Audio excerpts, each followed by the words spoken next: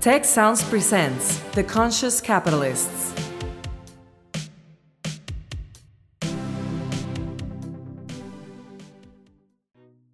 Hello and welcome to The Conscious Capitalists, hosted by two of the co-founders of the Conscious Capitalism movement and co-authors of the Conscious Capitalism Field Guide from Harvard Business Press, Raj Sisodia and Timothy Henry.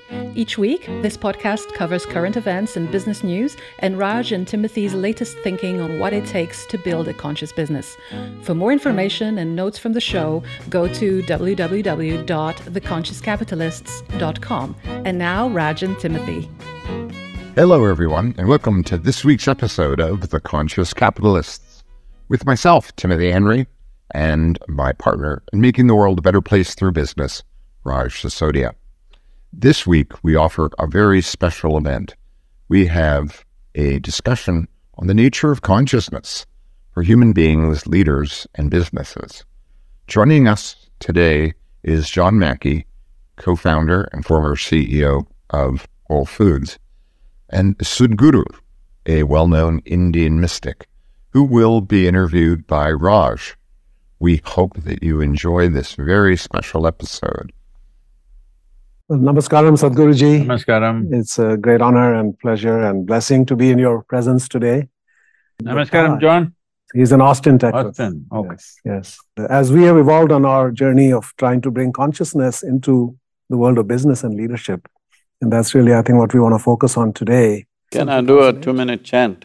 Oh, please. I would love that. Jananam sukadham maranam karunam milanam maduram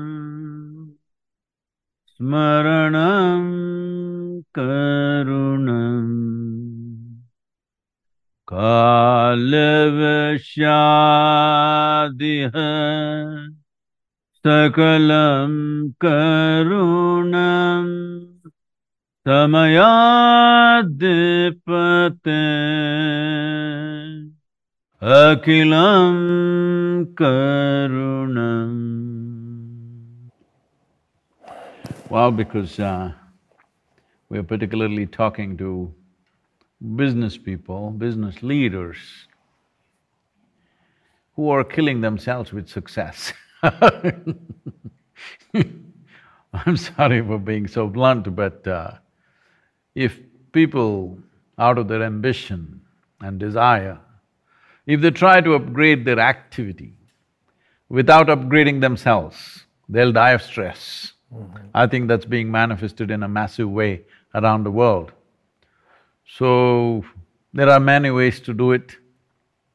Using certain sounds, organizing yourself, your energies to perform a given activity is important, which unfortunately the present day leadership, business, political, social, everybody has dropped it.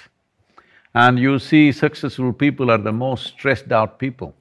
Yeah. Though success is the sweetest thing in human life, people suffer success far more than failure.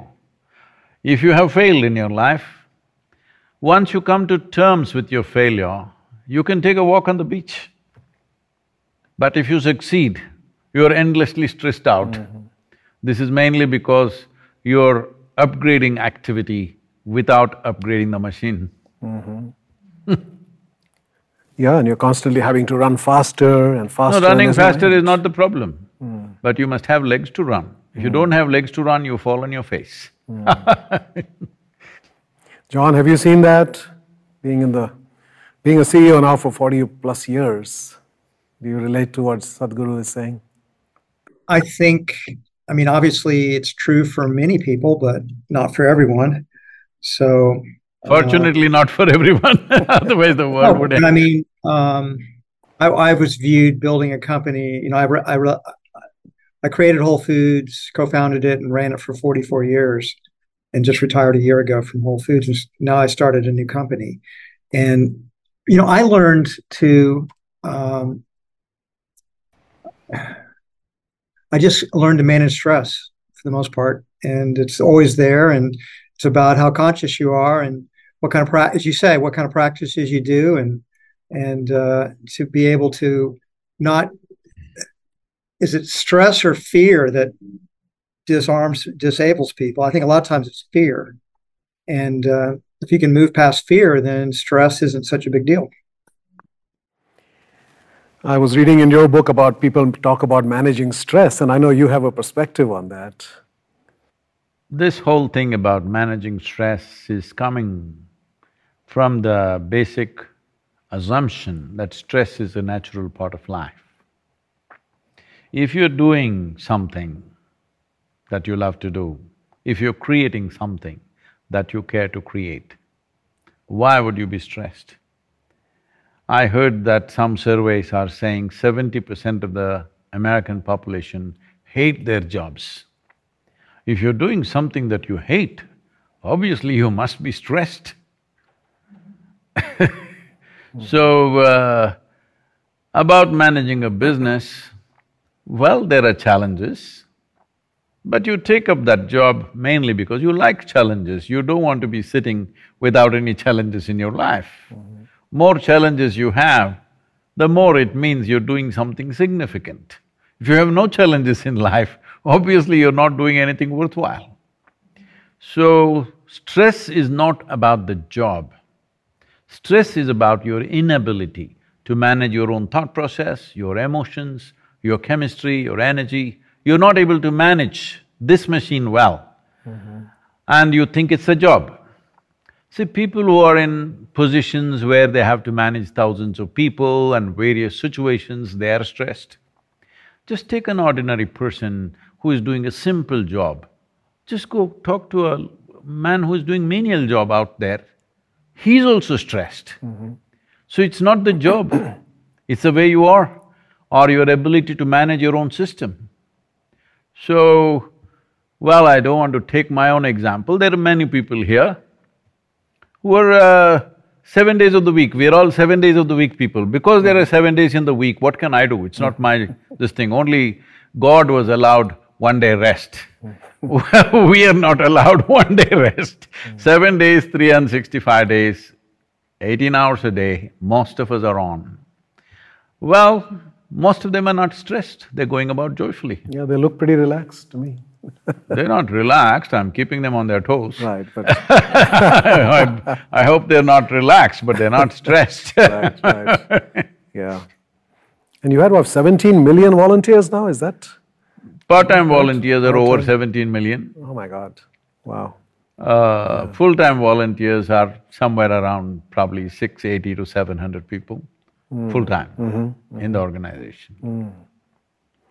Yeah, so building on what you said, it's not only the leaders, but everybody in business experiences a lot of stress. It's not just in business. Oh, yeah. Even the employees are stressed, they're not managing anything, just earning a living. Right. And this is, of course, where your science of inner engineering comes in, which, of course, we will talk about in detail here. See, the question is not about a particular method of doing things. The question is about what is it that you want to address. You're trying to address, how can I function without friction in the world? But, right now, because there is war-like situations going on in the world, always people will start talking world peace suddenly. I've been to many of these world peace events at one time. For about 3 years, I think 2.5, 3 years, I attended many international conferences. It took me some time to realize that most of the people who are coming there, they're just conference hoppers, it's their profession to come. I was the only fool who was really thinking that there'll be world peace. Once I realized, I stopped going to these conferences. So in one particular conference, I don't know if I should narrate the whole story to you. On day 3, I'm supposed to speak. 42 Nobel laureates are there in the conference. Some of the former heads of states are there. This is a whole thing with heads of state of various nations. When they're in power, they don't talk peace, they even wage war. But when they're out of power, they talk a lot about peace. When they could do it, they don't do it. Or there may be many limitations, of course, I understand. But once they're out of power, they start talking peace because now they don't have the responsibility to manage the situation, which has many complexities, of course. So in a situation like this, on day 3, one Nobel laureate, this is post-lunch session. After him, I am supposed to speak. He came up on the podium and he hid behind the podium, it's a big podium, and he did not speak, he read.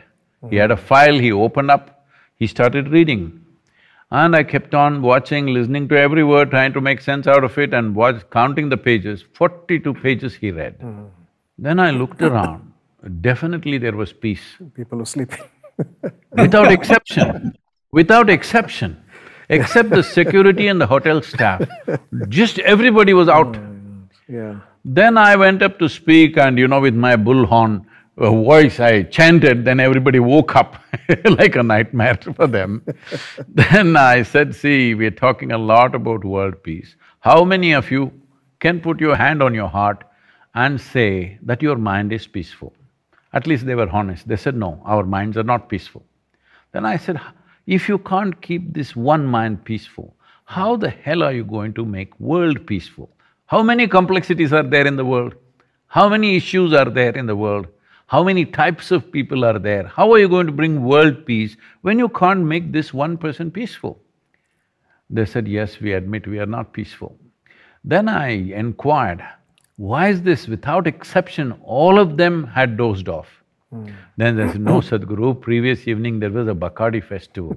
Then I said, okay, free liquor.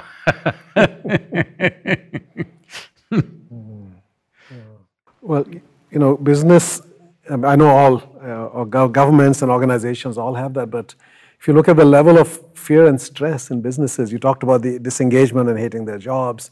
There are statistics like heart attacks are 20% higher on Mondays, that 120,000 Americans They don't want to die on a holiday. That's a good idea. That's a positive way to look at it. 120,000 Americans die from stress, not the work itself, but the way we lead, manage and organize. See, it's not just in work. The way you organize your entire life is like that. But before that, the way you organize yourself as a human being, how are you?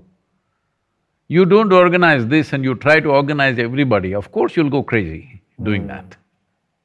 And then the other element that you've talked about is the feminine, that the world of business, government generally has been run for most of history by men and masculine energy. But men were run by ladies. To some extent, but in the workplace, right? That was always the excuse, yeah, you have the real power at home, but really, even in this country, women were not given the right to vote for almost 50 years after the Declaration of Independence. Unfortunate, but I think those things come from some religious backgrounds. Yeah. Otherwise, I don't think by living in a society, you would think women shouldn't have franchise. I think that comes from religious beliefs that people have. Right, but the impact of that on the world, I mean, if you look at the history with all the conflict and all the wars, so would you say it's the needed balancing? War is a good way to keep the women down. Keep them down? Yes. When there is violence, man rules, all right? So this has been the way of humanity for a long time. There's hardly been any, a certain period or a certain length of time without enormous amount of violence in most parts of the world. You will see this in India, where at one time, when Himalayan ranges and the Indian Ocean was our protection, this is why we called Hindu. Himalayas and Hindu Sagara together, it's called the Hindu or Hindustan. When that was a barrier for, others to come and attack the country or the civilization that it was, at that time women were on equal level because they say in history, we don't know the exact this thing, there might have been small-scale violence, but nearly for 3,500 to 4,000 years, we spent without any major wars, major sense of violence. Small things would have happened, of course. So because of that, women were on equal level on all levels. But once invaders came, once violence came, naturally you suppress women because that is the nature of physical violence. And so, what is the answer to that today? I mean, okay, we're not in the workplace dealing with violence. Well, if we If we make our investment options different in the sense, right now the largest industry on the planet is arms and armaments. Instead of that, if we make it into many things, if we make it into education, if you make it into human well-being of health and well-being and whatever else that matters to human beings, well, slowly women will rise. Once there is stability in a society, women will naturally come up. You don't have to do any women's liberation or emancipation. Create a stable society, naturally they will come up because it is only a biological and physical difference which is ruling this discriminatory process. But the fact that we don't have women in leadership, I mean, is that like a chicken and egg problem, that we're not going to create those conditions without enough feminine energy in the world? See, that is not true today. In the corporate, there are so many women leaders. In They're coming India, up now, yeah. now women are getting 33% reservation in the parliament, and already in the panchayat level, nearly 50% are women. So, in countries where there is no religious barrier in people's minds, once there is no violence, they will rise. You can't stop it. There is no need to do anything else. If you just create a stable society and remove ideas which are coming from certain dogmas, if these two things happen, they will naturally rise. You don't need to help them. Well, let's talk about In Asia, consciousness. Yeah. nearly 70% of responsible positions are held by women. In where? In Isha Foundation, Oh, across. in your foundation, oh yeah, Yes. yeah. And this is not because they have concessions as women, no concessions. They are there out of their competence, Right. and that's important. Well, let's talk about consciousness in business. You know, where do you see the typical level of consciousness in business, the way we think about business, the way we operate business? You know, our movement came into existence because we felt capitalism is an incredibly powerful idea that has elevated humanity dramatically in the last 200 years, but also that we need higher consciousness applied to it. Like, why do we do business? It's not only to make money. That, as you said, that just leads people towards stress and unhappiness. Money is not the answer for everything. We need the money, but also we need the consciousness See, about money is not the creating. problem. People are thinking it's because of money that people are stressed. People who don't have money are also seriously stressed, isn't it? It's a very wrong notion. These But are how all you make coming the from money? certain morals and stuff elsewhere. But genuinely you look at it, people who don't have money, are they all joyful and No, of course bursting? not. Yeah, no. No, they are not- also yeah. super stressed. So money is not the issue. Your inability to manage your own system is the main issue. You don't know how to manage this very complex machine, which you call as human mechanism.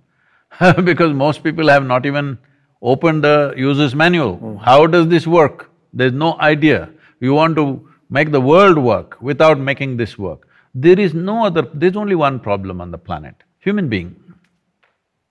Because of our intelligence, our cerebral capability, if we don't manage this one creature properly, everything will be a problem.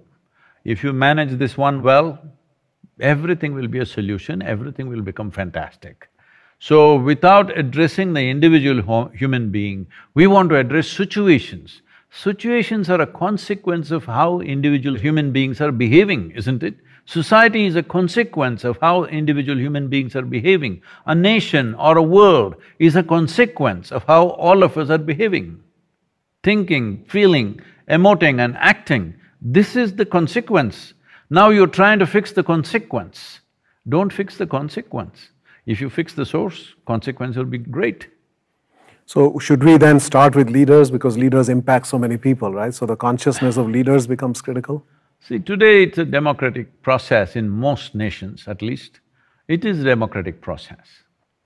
Democracy means tomorrow you could be the president of this nation. Possible. I'm not saying I'm going to make you, all right? It's for the people. Well, I wasn't born here, so it's not even a possibility. It is for the people to decide. Right. But I'm saying just about anybody who's just today walking on the street could become the leader of this nation if they have the necessary competence and the capability to market themselves up.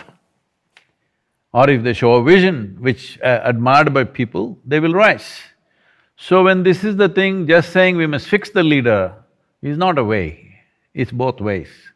Both the top end and the bottom end needs to be Right. So attended in a to. democracy, the people are the ones who Yes. select the leader. and But if they- one thing that I see, I'm with you today, mainly because I see that, some time ago, let's say 200 years ago or maybe 500 years ago, you must understand at least in the western part of the world, not in the east, in the western part of the world, the most dominant leadership was religious leadership. They decided everything. Even though there were kings, they decided everything. But later on, as the kings and the nations built their military machines, the military leaders started deciding. They were the power. But in the last 100 years, democratically elected leaders are the power. But if the business leadership conducts themselves right, in the next 15 to 25 years, it is the business leaders who will shape how this world will be. So this is why conscious business is important. You're calling it capitalism. I don't subscribe to that word because I think the age of capitalism is over. Right now it's market economy. That means if you or me have a great idea and we show some competence to execute the idea, capital is not a problem. If you look back 100 years ago, probably in United States, 50 families had access to capital. Nobody else had access to capital. The same thing goes everywhere, in Europe, India, wherever you take it. But today, capital is available to anybody who shows competence and has a capability to execute something.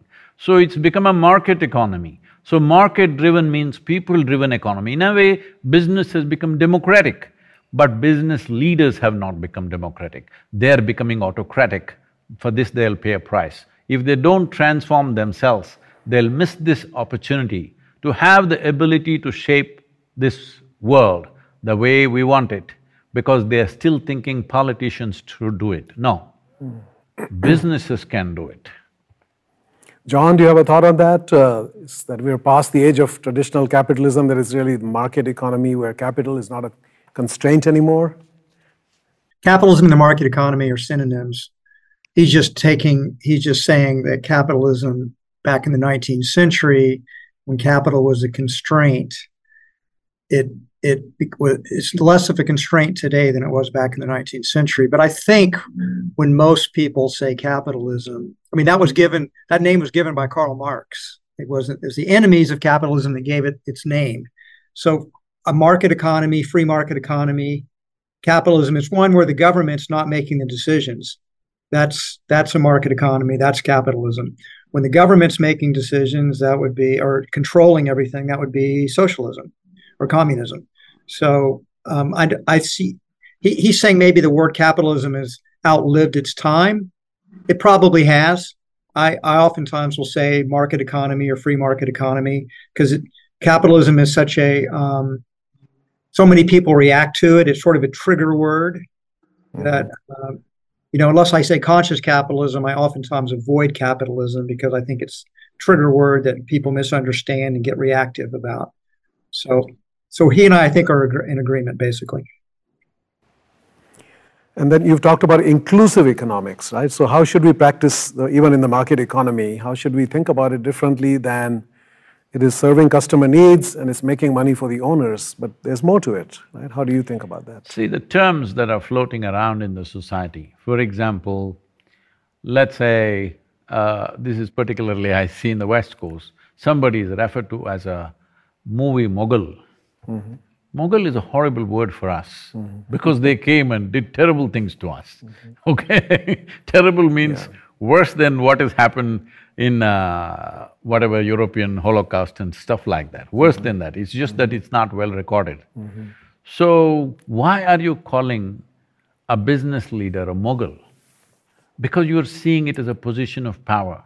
You're not seeing as a position to impact the world in a tremendous way.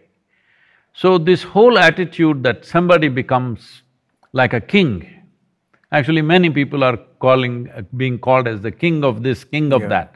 The word king and mogul and all this stuff should go out of our vocabulary because when you talk about conscious, well, we will stick to the word capitalism. I have no particular resistance, I was just trying to define that. it is not the capital which is determining, it is your ability which is determining, which is a fantastic thing actually. That human ability, individual capabilities will determine. Not somebody's got a heap of gold in his house, he decides. That's just like the government, all right? So things have changed and it's good in the last century, these things have changed across the world, except in a few places, of course. So, when we talk about this, see for example, you're running a business. In India, they brought in what is called a CSR. That is a 2% extra tax on all businesses, corporate social responsibility. Though most of our projects are funded by CSR, I oppose the CSR. People thought I'm crazy. I said, see, you're asking an industry to build a school, to build a hospital, to build an old age home. Don't do this. It's not their And job. above all, when I started the business, you said the tax is 30%. Today you said 2% extra for schools. Arey, don't change the goalpost for me. Tell me what is it, I'll decide whether I want to do this business here or go somewhere else. Don't change the goalpost at least for a considerable amount of time. Let's say when I say considerable, in the life of a business, 20 to 25 years, there should be no taxation changes for the corporate and the business entities, because I plan my investments, I plan my business based on what are my costs. Suddenly you change the goalpost, what am I supposed to do? I will do something golmaal. You don't know what… I mean, John won't understand what's golmaal. Hanky-panky some hanky-panky I have to do because suddenly you're charging extra tax on me. So, this should go. I said, building schools. Why there are not enough schools? Well, the government should build, or you allow private entities to build. Right. But why are you asking a business to invest in school, in ecological services, in this and that? No, they must have social responsibility. I'm saying craft the business itself as a social responsibility. This doesn't mean you don't make profit, because profit is important. If there is no profit, nothing is sustainable, all right? So business means this in my definition. Please, John is there, you are there, if you have something else you tell me. In my understanding of business, people all commenting and making all kinds of things about me because I'm with business leaders. Oh, he is a corporate guru, what is he doing here? This. I'm saying business means always two parties involved. I have business with you means there's a transaction between you and me. And with the transaction should be in such a way that both of us benefit. Right.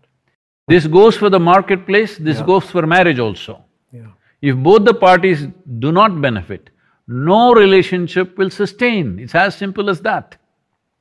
Whether it's between individual human beings or organizations or nations, whatever it is, if both the parties do not benefit, there is no continuation of transaction, it's called robbery. If you do a transaction, only I benefit all the time. It's called robbery, it's not called a business. So this is why business is important, because it's a transaction where both the parties benefit. But we could take this further. I'm not taking liberties, John, I'm just using your business as an example, I'm not taking liberties as to how you should run your business. But I'm saying, for example, Whole Foods. Because I'm saying this because lots of people are involved in that. Only once I have been into your store, the one opposite to the Central Park in New York City, I was seriously impressed. The amount of, stuff that is there, good quality stuff, I was just… because when I look at something, I look at what is involved, the procurement of all these items from across the world is something that individual people can never do, all right? That's an important thing. Common people cannot go and procure this from here, that from there and everywhere. A business can do that. So once it has done that, now I'm not suggesting this to John, but I'm just saying one way to build a business is, see, you make all the employees into shareholders of some kind. That some businesses are already doing. You also make the customers into shareholders. Suppose you have 1 million customers. If you tell them some minute percentage you give them, all right? That if you come to us and buy this much in a month's time, you become a shareholder, the profit that we make, you get a bit of it.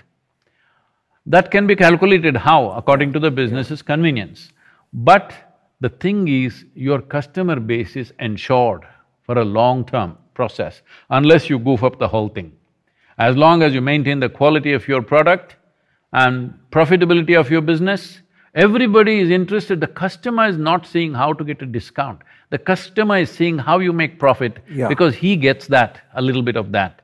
So I am saying if you build partnership like this, there is no need for corporate social responsibility. This is a social responsibility by itself.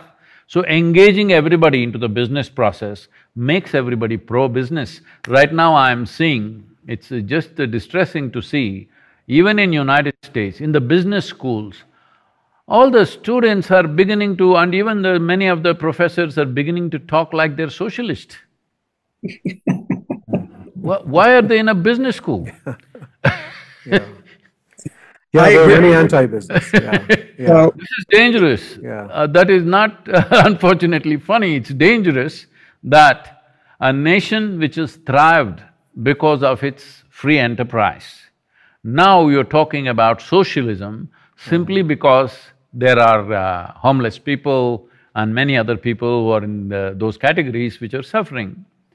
But there is a way to engage them in activity rather than doling out things to them, because doling out things has never worked in any part of the world. Yeah, no, absolutely. So you're getting at some of the core pillars that John and I have dedicated our lives to, the stakeholder mindset. So the employee is not just an employee, they're a stakeholder, which means they feel like they're owners of the company. I'm saying even the customer should become a stakeholder. And there are some examples of companies that have even done that with the customers. Society should be considered a stakeholder, investors, of course, suppliers, etc. And then you also pointed to… You can even allow the customers to invest. Yeah, I just came to buy a pound of bread, but if you tell me, you just display there, this is how much profit Whole Foods is making. If you want, you can invest your savings here. Well, it'll be attractive for me because I am a customer and I'm benefiting and I would also like to have a share in that. But just my buying itself must make me a shareholder, because after that, you don't have to do any marketing. Your produce is good, people will anyway come because you have captured them, you have embraced them in a way. Embrace them, not capture. John, I'm sure you have thoughts about this. Well, he said so many things that I agree with. You're not surprised about that, I think, Raj, based on… No, I agree as well. Of course. One of the important things he said, I want to underscore, he didn't say it, but I'm gonna add to it, is that business is basically non-coercive. It's based on voluntary exchange for mutual gain. No one has to trade with the business. They're not forced to. And his point about the government adding a tax on so that for schools is actually right on. I mean, I think he's completely correct. That's an added cost to business. Why should businesses be in the school business? Why should that tax be there? It's not a free lunch. You're taking it from other uses the business could deploy that money that in a more constructive way. And once you understand that business is about a voluntary exchange for mutual gain between the people that are exchanging with each other, you understand the fundamental ethics of business, why it's a good thing. Because no one is forced to trade with the business if they don't want to. Customers don't have to trade if they don't want to. Employees don't have to work there. Suppliers don't have to trade, nor do people have to invest. So business has to somehow or another please all of these constituencies, all these stakeholders, if it's going to flourish and prosper. So it makes it fundamental force for good. I don't know about all the customers automatically owning. When he was saying that, I was thinking to myself, okay, well, who's in control of the business? Someone has to have control of the business. And that's a big ethical question. It's like, should the investors be the ones in control? And if they're not, then if the investors aren't in control of the business, it seems to me that all their money is going to be expropriated by the people that are in control of the business. So it sounds great to have Whole Foods was a public company for most of our history. So if customers wanted to buy stock, they could. We did give stock options to all of our team members, so they had a piece in the stake. Suppliers could invest, but that's an advantage of a publicly traded company. Your stock's for sale every day, and people can invest in it. And I just don't know how we literally had tens of millions of customers at Whole Foods. I don't know how we could each give them a little piece of stock. That would be, the administration of that would be impossibly difficult. How would they sell it once they got it? But then, of course, there are companies like REI which are organized like a co-op. So you actually, Right. when you sign up as a customer, you get a dividend. But the other point you were making about the CSR law in India, I was on the board of a public company at the time, and when that rule came down, the particular rule stipulation was you cannot spend that money on anything to do with the business. It has to be outside of the business. That's the idea, Right. it's a social responsibility. Right, but when Whole Foods created 5 foundations, but every one of those foundations is connected somehow to the business. So they have the Whole Planet Foundation, which is micro-lending in about 65 countries to create more organic and natural fruit producers. So that helps them and helps the business.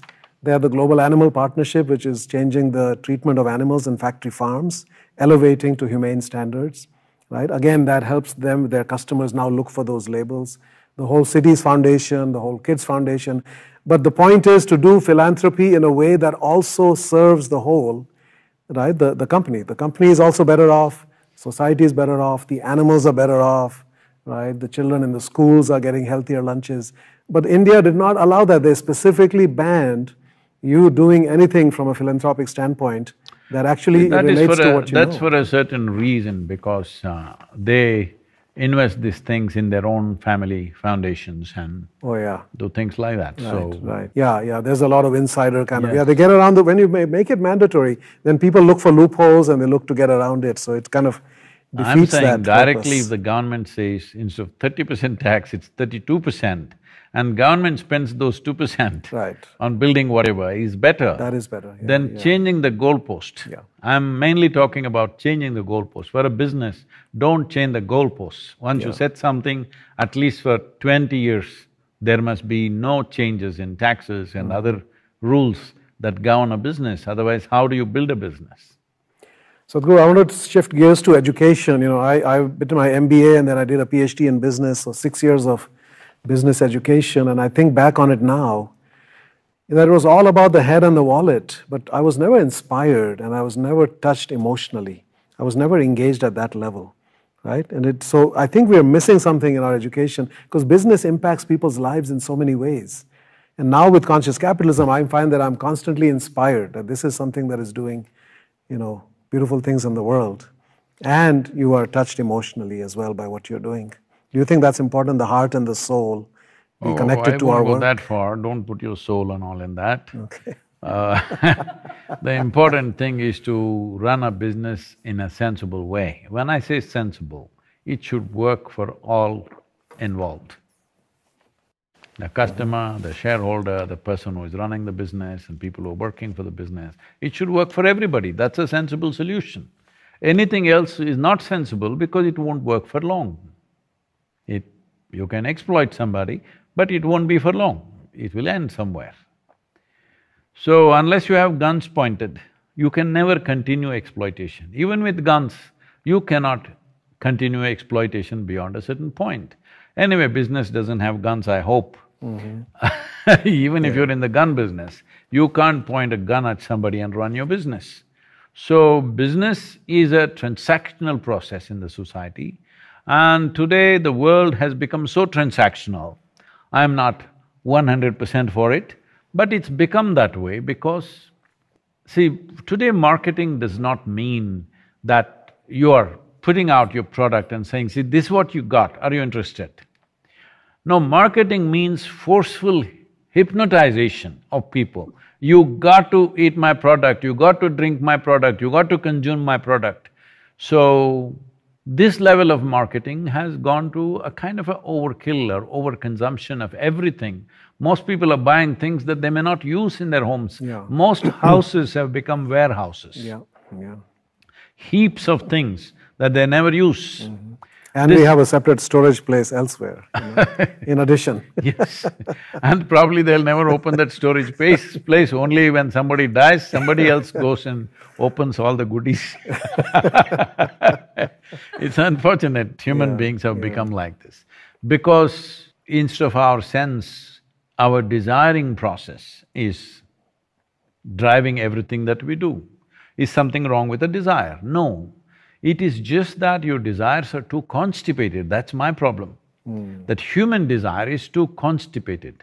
This constipated desire is called ambition. But why don't you have a larger vision to create something fantastic in your life, which will be profitable for everybody involved? When I say profitable, profit is not just in terms of money. Profit is in terms of how rich your life becomes.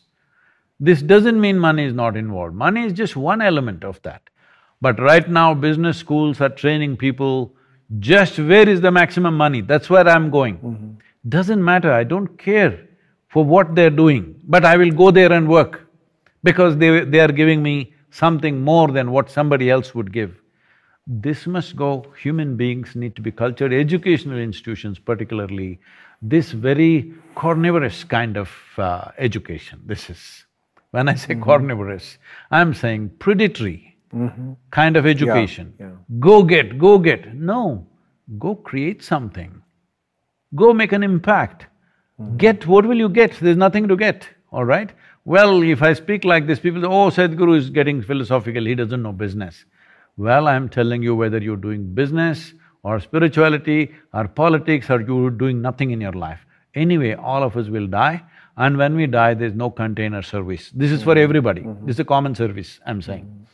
All right? Or common absence of service for all of us. Business people don't have container service in the end to pack all their things and go. So when this is the case, sensible living means that you make it rich in every possible way. If you don't make it rich in every possible way, you just say, I have so many $1 billion stored up.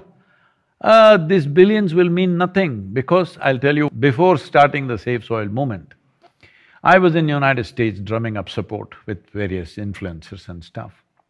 Then one day I see, I'm sitting in one place and there's one young man who's running around like his tail is on fire. I said, hey, what are you up to? Sadhguru, I want to make $1 billion, I want to make $1 billion. I said, that's all?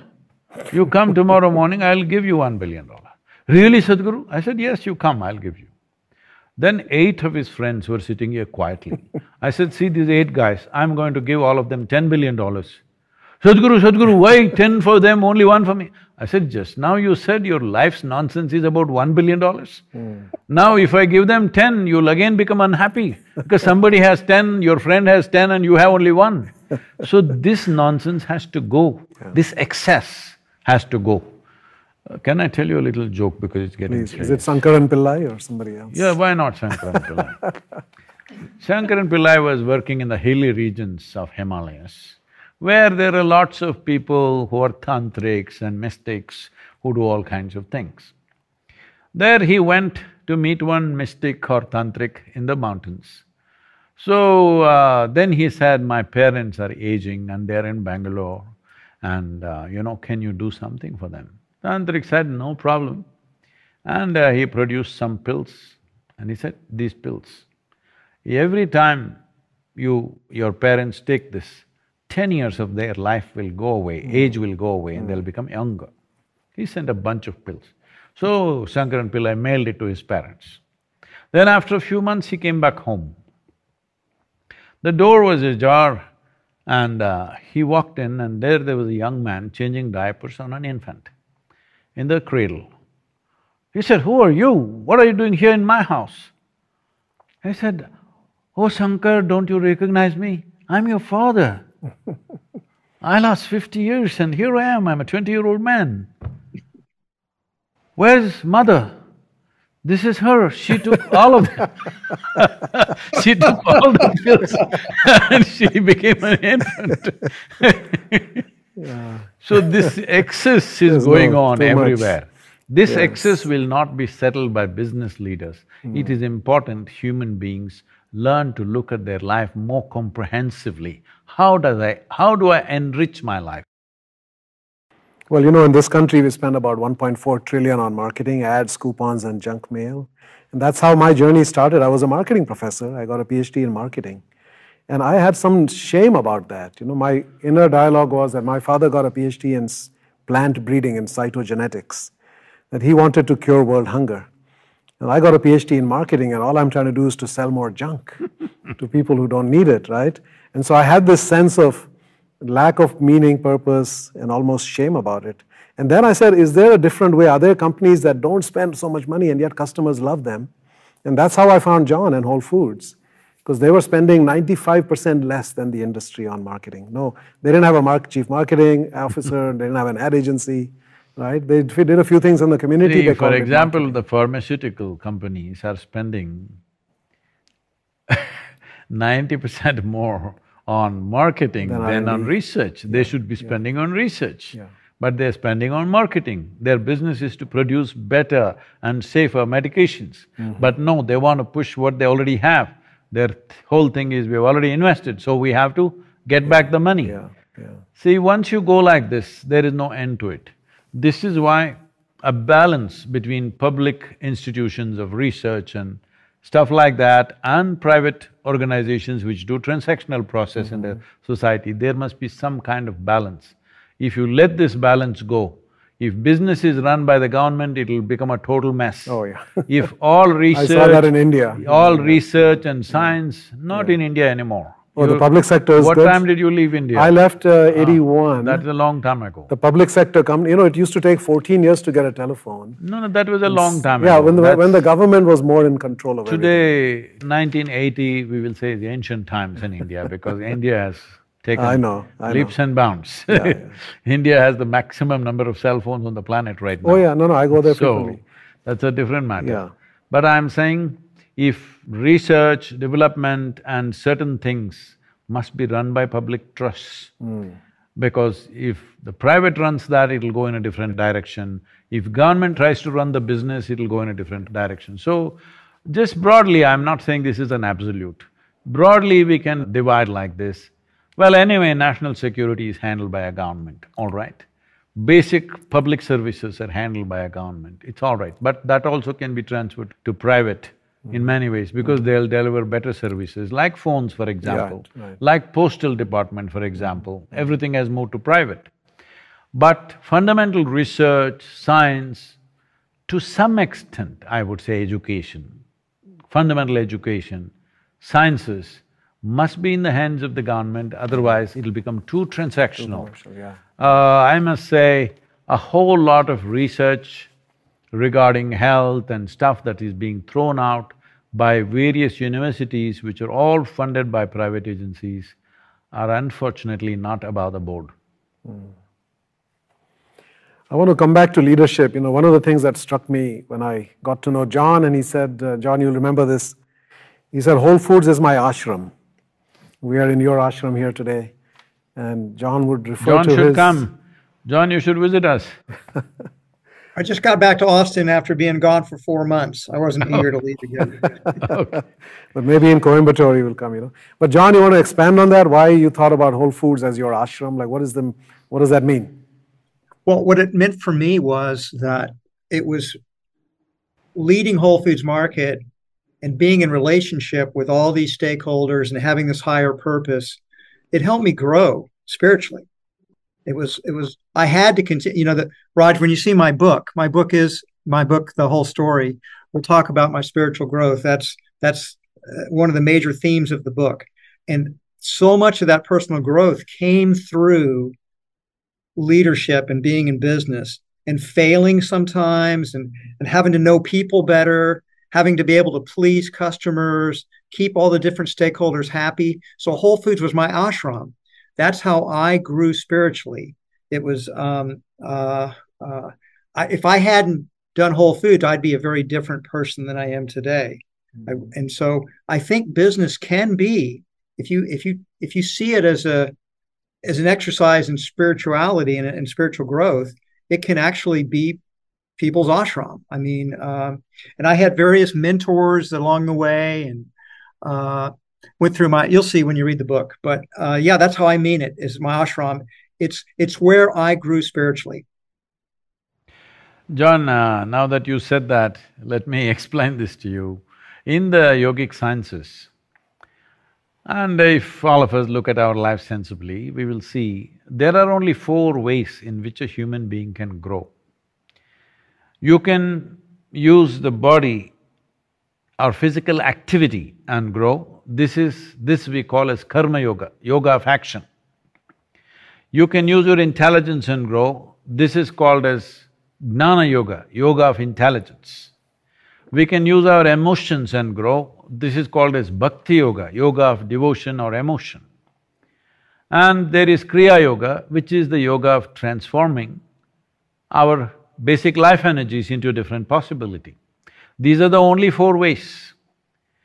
So, whether it's business or music or politics or whatever, we can use every activity to grow and become human beings who are a bigger possibility than what they were when they started. It's not just in terms of money, in terms of social positioning that we have, but as individual human beings within ourselves, we can grow by using any one of those things, and it's fantastic that you said that. I like that Whole Foods is your ashram. I have not visited Whole Foods in probably 9 years. I must come one time and visit. If it's an ashram, I should be coming also. I've retired from Whole Foods, so I've moved out of the ashram, but There's a new guru at Whole Foods now, But I agree. I mean, we can grow as human spiritual beings. I agree with the four, and to a certain extent, I've used all four of those in my own growth and transformation, and I still have a long way to go. But the joke, it's only partially a joke, that I actually married my guru. My wife is a very enlightened. The very first time I met her. This is getting confessional. Yeah, the very first time I met her, which was 33 years ago, almost 34 years ago.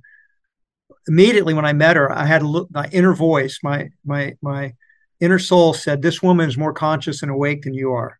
And my ego immediately rejected that. No, it couldn't be. I'm old. I'm 7 years older than she is. I can't be right. And then as the night wore on, it kept whispering to me, "Listen to her. She's very wise. She's very awake." And so I have such authority issues. I have trouble following authority. I'm not a good disciple, you might say. So the universe played this trick on me, in that I ended up marrying my guru. So I've learned her philosophy. You had to listen. her philosophy, I did, and her philosophy is, which haven't been able to practice it quite as well as her, but I completely adhere to it is the guiding principle. She said, "John, it's very simple, really. Just love everyone all the time." So that's my mantra. That's what I am trying to practice. I must tell you two things, because you confessed all this to us. I must tell you two things. One is a joke, another is a real situation that I went through. This is almost a decade ago. One of the top international companies, which is of course founded in America, but it's across the globe right now. 25 top executives, I was doing a 2-day event for them. And I had 9 volunteers who were doing things for me, because this whole organization is run by volunteers, nearly 800 full-time volunteers and over 17 million part-time volunteers. So, after the first day is over, on the second day, these executives asked me, "Sadhguru, where do you get such people? They're always looking for attrition." So, I said, "You don't get such people, you have to make them." "How do you make them?" I said, "You have to make them fall in love with you." "How do we do that?" I said, "First you have to fall in love with them." They said, "Oh, they don't pay us for that." About the four things, about the four ways of karma, kriya, gnana and bhakti, there is an old yogic story. On a certain day, 4 yogis were walking in the forest, and suddenly a wild storm broke loose, a very severe storm. So they started running, looking for shelter. The bhakti yogi, who is a devotee, knows all the geography of temples. He said, "There is an ancient temple here, let's run there." So they all ran to the temple, not in devotion, not looking for God. They ran there looking for shelter from the rain or the storm. They ran inside and they found all the walls were gone long time ago, just the roof and a few pillars were there. So they went and huddled up. The storm got more and more severe, started blowing from every direction. They had no other way, they got closer, then they all came together, The only place that was protected was where the deity was, so they huddled up, hugging each other and hugging the deity. Suddenly God appeared. Then all of them wondered, why now? We did so many things and you didn't come. Now when you're just escaping a storm, why are you here? So God said, I've been waiting for a long time. At last you four idiots got together.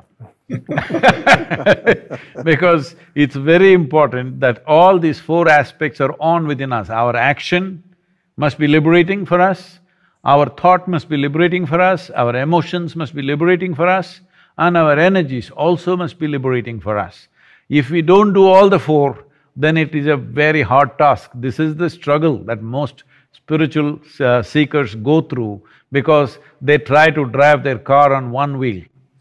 If you drive it on one wheel, even if you become such an expert and you drive it on one wheel or two wheels, one thing that will happen is nobody else will be willing to go with you in the car, nobody else will be willing to drive with you on the street. That's called ascetic life. You know, I just saw a message this morning that today is National Bosses Day in the US. Oh, really? I didn't know they had a day. There is a day, but you know that word I boss… thought they took every day. As Bosses Day, that's true. Like my father used to say when I called one day and it's Happy Father's Day, he said, in India, every day is Father's Day, okay?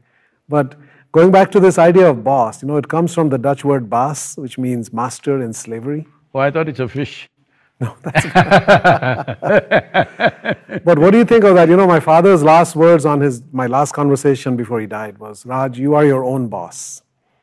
So do you think people should have a boss? Do you think this idea of a leader as a boss, what do you think of that in terms of leadership? See, if there is no leadership, most people cannot stretch themselves beyond their own limits. So, if a leader inspires them to stretch themselves beyond all limitations, then you call him a leader. I think we are playing with words. But if somebody whips you and gets you to stretch, I usually call them slave drivers, but you call them a boss. It's just terminology, I think. Whether you do it by inspiration or by force. But that's not okay, right? You don't recommend that. No, it's very important that you must see the very need for a leader in the world on various levels is that individual human beings may not know what their limits are. And they may just limit themselves simply because of their way of thinking and feeling. Somebody has to make them stretch themselves beyond that, otherwise they'll become very limited possibilities. So this whole thing, you know, we have changed the whole terminology now, we're working with various companies in India. This human resource. So we started a whole program called Human is not a resource. This is what the program is called. Human is not a resource. Human is a potential. A human being is like a seed. All depends on how you nurture them. If you nurture them well, they will become very big trees, otherwise they'll become stunted, whatever. But when you say something is resource, a resource is something which is already defined as to what it can do, what it cannot do. A possibility means that you have not defined the possibility. There's an endless possibility.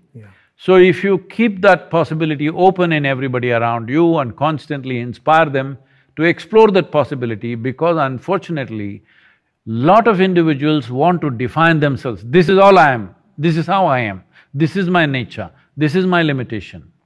If somebody doesn't keep on destroying their boundaries, they will try to, encircle themselves with boundaries because this is instinctual from another time.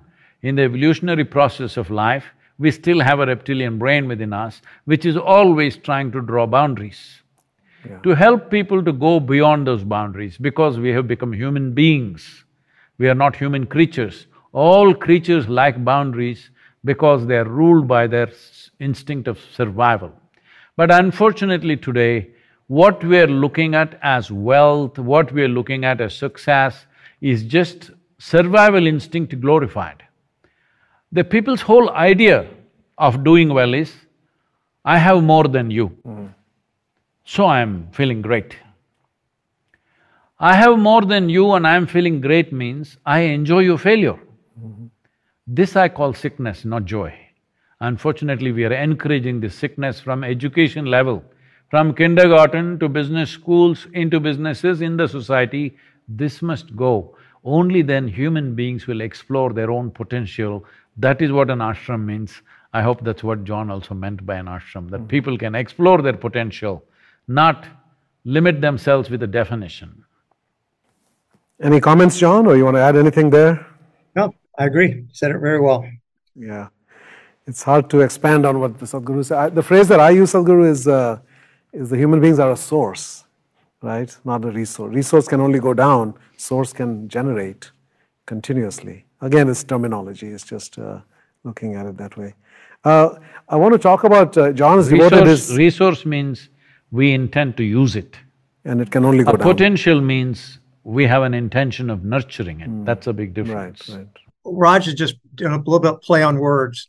Instead of a resource, it's a source. Humans are sources of creativity, sources of innovation, sources of progress. They're not just a tool or just something to be used up. They're something to be nurtured because they can create and innovate and give back and help the organization to flourish and thrive. So this is unique to human beings in the sense, all life on the planet, all creatures on the planet, nature has drawn two lines for them, within which they can live and die. But for a human being, there's no top line, so he needs to be nurtured. How a human being is born as a helpless little creature and how he grows up into and what he or she grows up into is a very different affair. So, what you see when you see a child, you don't know whether this is a sage or a sorcerer or a successful human being, we don't know what they are going to be. It all depends how they're nurtured. Well, I would say, I'm not giving some scientific data on this, but off the cuff I'm saying, for all other creatures, 90% is determined by nature. 10% latitude is there for them to do something individual. With human being, 10% is by nature, 90% latitude is there. Because of this, nurture is the most important aspect of human life. That goes everywhere, business or otherwise. Now, John has devoted his career and his life to improving people's health, physical health, by the food, the way it's produced, that what you put into your body makes a difference to your health. Yeah, if you give them good food, they will eat too much and get sick. That's also possible. If you give them healthy food, they won't. But I remember once you said to Shubhro, you said it's possible to be vegan and, gain weight or become fat, right? It's not just what you eat, how much you eat as well. And you've been working a lot on the soil issue, which is so fundamental. You see the link between the soil and also our health? The soil health and the human health? Absolutely. See, because what you call as my body right now is just a piece of the planet. Will we get it now, when we are alive here, or will we get it from the maggots one day? This is all the choice we have. But this is just a piece of the planet, this is just soil. What was soil yesterday became food today, what is food today will become your flesh and bone tomorrow. This is the nature of life. So, where there is no good food, nutritious food, there is no good life. Where there is no good soil, there is no question of nutritious food. Some of the studies are saying, there are many studies, one thing is significant. They're saying in terms of micronutrients, if you ate orange in California in 1920s, what you got from that orange, today if you have to get the same thing, you have to eat 8 oranges. I don't think… I've been asking a lot of people, have you eaten 8 oranges in a day at any time? Everybody says, no, I never ate 8 oranges, as if I'm holding them guilty. So, I'm saying we are going to a place, one reason why mental health will become a serious issue in the coming years is because of lack of micronutrients. Lack of micronutrients in the food that we consume. Lack of micronutrients is simply because depletion of life in soil. When I say depletion of life, a handful of soil can have 8 to 10 billion organisms. These organisms, we are starving them. How are we starving them? See, for example, if you grow, let's say, 1 ton of something out of the land, let's say wheat or sugarcane or whatever else you grew out of it. If you take 1 ton out, you're taking out 1 ton of organic material from the soil. How much are you putting back in the last 50 to 70 years? Very little, if at all, if you're putting any. Because of this, organisms are just vanishing. At what extent means, on an average, 27,000 species of organisms are going extinct in the world's soil today, which in another 25 to 40 years it'll manifest in a serious problem. United Nations agencies are saying we have soil only for another 60 years of cultivation, after that we don't have soil. What they're saying is, we must understand, if you add organic content to sand, sand becomes soil. If you take away organic content from the soil, soil becomes sand. This is desertification across the world.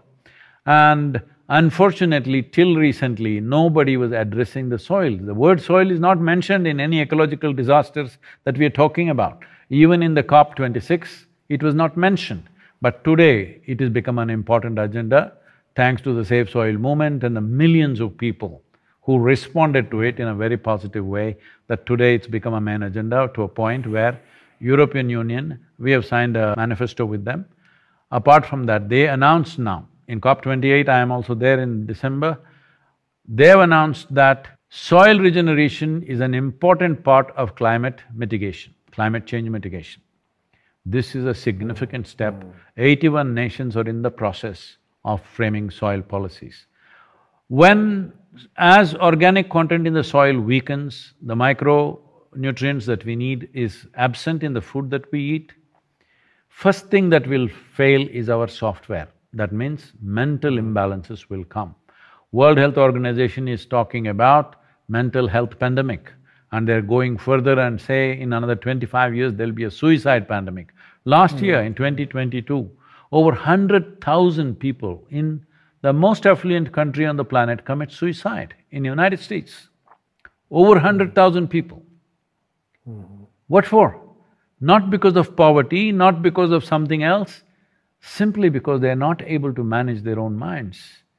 And the number of people who are on medication is unbelievable. So amount of money that United States is spending on its healthcare, I think it's nearly touching $4 trillion. Am I right? $4 trillion for how many people? 330 to 340 million people. India's economy is 4 trillion for 1.4 billion people. So I'm saying, as a society becomes affluent, its healthcare bills should come down, because essentially wealth or affluence means, to start with, it means a variety or a choice of nourishment. And secondly, a choice of lifestyle. A nation which has a choice of nourishment, and there is whole foods, and a choice of lifestyles, this much healthcare means obviously something is fundamentally wrong. So this is very important that, very important that without healthy soil, there is no healthy human being. Without healthy human being, there is no healthy business or healthy anything for that matter. Yeah, and I saw this in our village in India, 2 years ago I went, 3 years ago, and I said to my brother, it feels very different now. It says, yeah, there are no birds, and there's no bees, and there's no butterflies, and no caterpillars or earthworms. Why did you go in search of birds and bees? In our village. I never got that education. At this stage in your life. But the heavy use of chemical fertilizers and insecticides, the soil became useless and they had to pump more and more. But now we started this biodynamic agriculture. Last year I went and we saw it, the butterflies are flying around and you must come and see, we have created about 172,000 farmers. 172,000 farmers who have taken to tree-based agriculture. Right now we are working with 5.2 million farmers in the Kaveri belt to transform the way they do agriculture.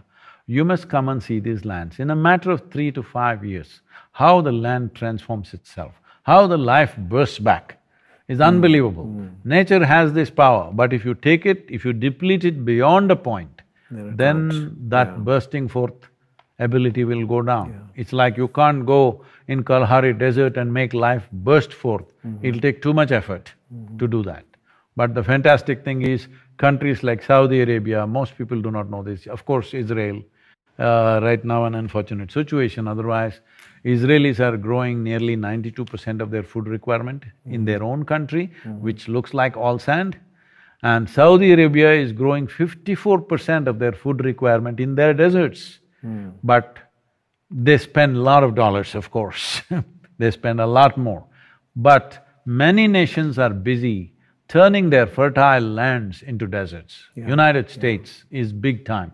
50% of the US soil is blown away because it's prairies. Once you disturb the surface, without vegetation, if you leave it for one season, millions of tons of soil is going away in just the winds.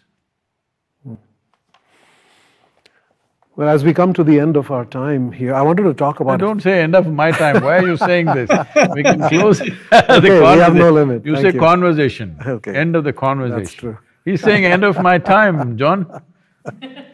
I thought this guy has good intentions for me.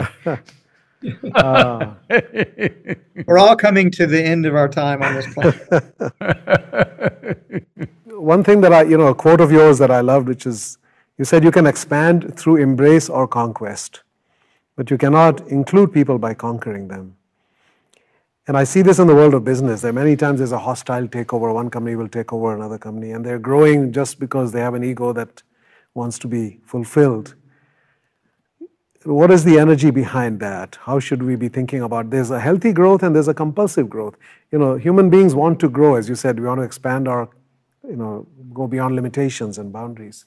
But there's a compulsive growth that then leads to conquest and suffering. How should we think about growth in a healthy way? See, when you were born as a little baby, right? Yes. Did you grow with a lot of music and jing bang, jig jig jig? Did you grow up like that or quietly you grew up? Quietly. That's how even the biggest trees around here have grown up.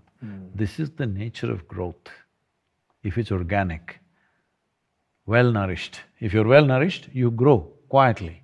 Nothing came boom boom, all right? Nothing happened in a boom boom way. So there's no jing bang to life. Jing bang is only we are creating too much of that. So forcefully doing anything doing forcefully. Well, today, unfortunately, certain words have been confiscated for certain people, otherwise I hesitate to use this word. See, in English language, the word rape means to take something forcefully, need not necessarily be a sexual assault. But today, even in the law, it is being defined as rape means sexual assault. But that's not how it is. English poets have written poems called Rape of the Lock and stuff like that because rape essentially means you took something forcefully. So, we are raping the land, we are raping the forests, we are raping the oceans, we are raping the soil. This forceful way of doing thing is not sustainable. Today, sustainability has become the key word. This goes for everything, for individual life, for society, for businesses, for nations and humanity as a whole. Sustainability means if you do anything forcefully, it is not sustainable. It's as simple as that. Whether it is in personal relationships or larger social relationships or global relationships, if you do something forcefully, it is not sustainable. This I call as just sensible living. All it takes is little sense. Instead of weaving more and more philosophies, we must activate human sense, which is, very uncommon. And I wanted to also ask about happiness. One of the things that John said to me some years ago about happiness, my daughter was struggling with something, and the message was, we have a right to be happy and we deserve to be happy, we can choose to be happy. But then he went further, he said, we have an ethical and moral duty to try and be happy. How do you feel about that? I wouldn't look at life that way. All I see is, when you were a child, you were naturally bubbling with joy. Somebody had to work hard to make you unhappy. Your parents had to scream to quell the sounds of joy in the house. But today, somebody has to work hard to make you happy. The government has to work, the businesses has to work, family has to work, everybody has to work hard to keep you happy. What a tragedy. At the age of 5, if you had so much joy, by the time you're 30, you should be ecstatic by natural progression of life. So because Instead of being an existential life, we have become psychological cases. We are thinking of happiness as something we must achieve. No, that was the square one of life. You were just bubbling with joy, isn't it, for nothing? If you only stomach was full, life was great. So what is the problem now? The problem is I have grown up, I have responsibilities, I have this and that. This is all just an excuse. The problem is just this: you have not grasped the nature of your existence. You are taking yourself too seriously. You don't understand. Before you and me came here, there were many smart people like you who walked this planet, countless number. Where are they? They're all topsoil. You are a young man, you'll go later, but I will also be topsoil. You will also, I'll bless you with a long life, but you will also become topsoil one day. So when this is the case, that our presence here is for a limited period of time, and in this cosmos, we're a minuscule life, microscopic we are.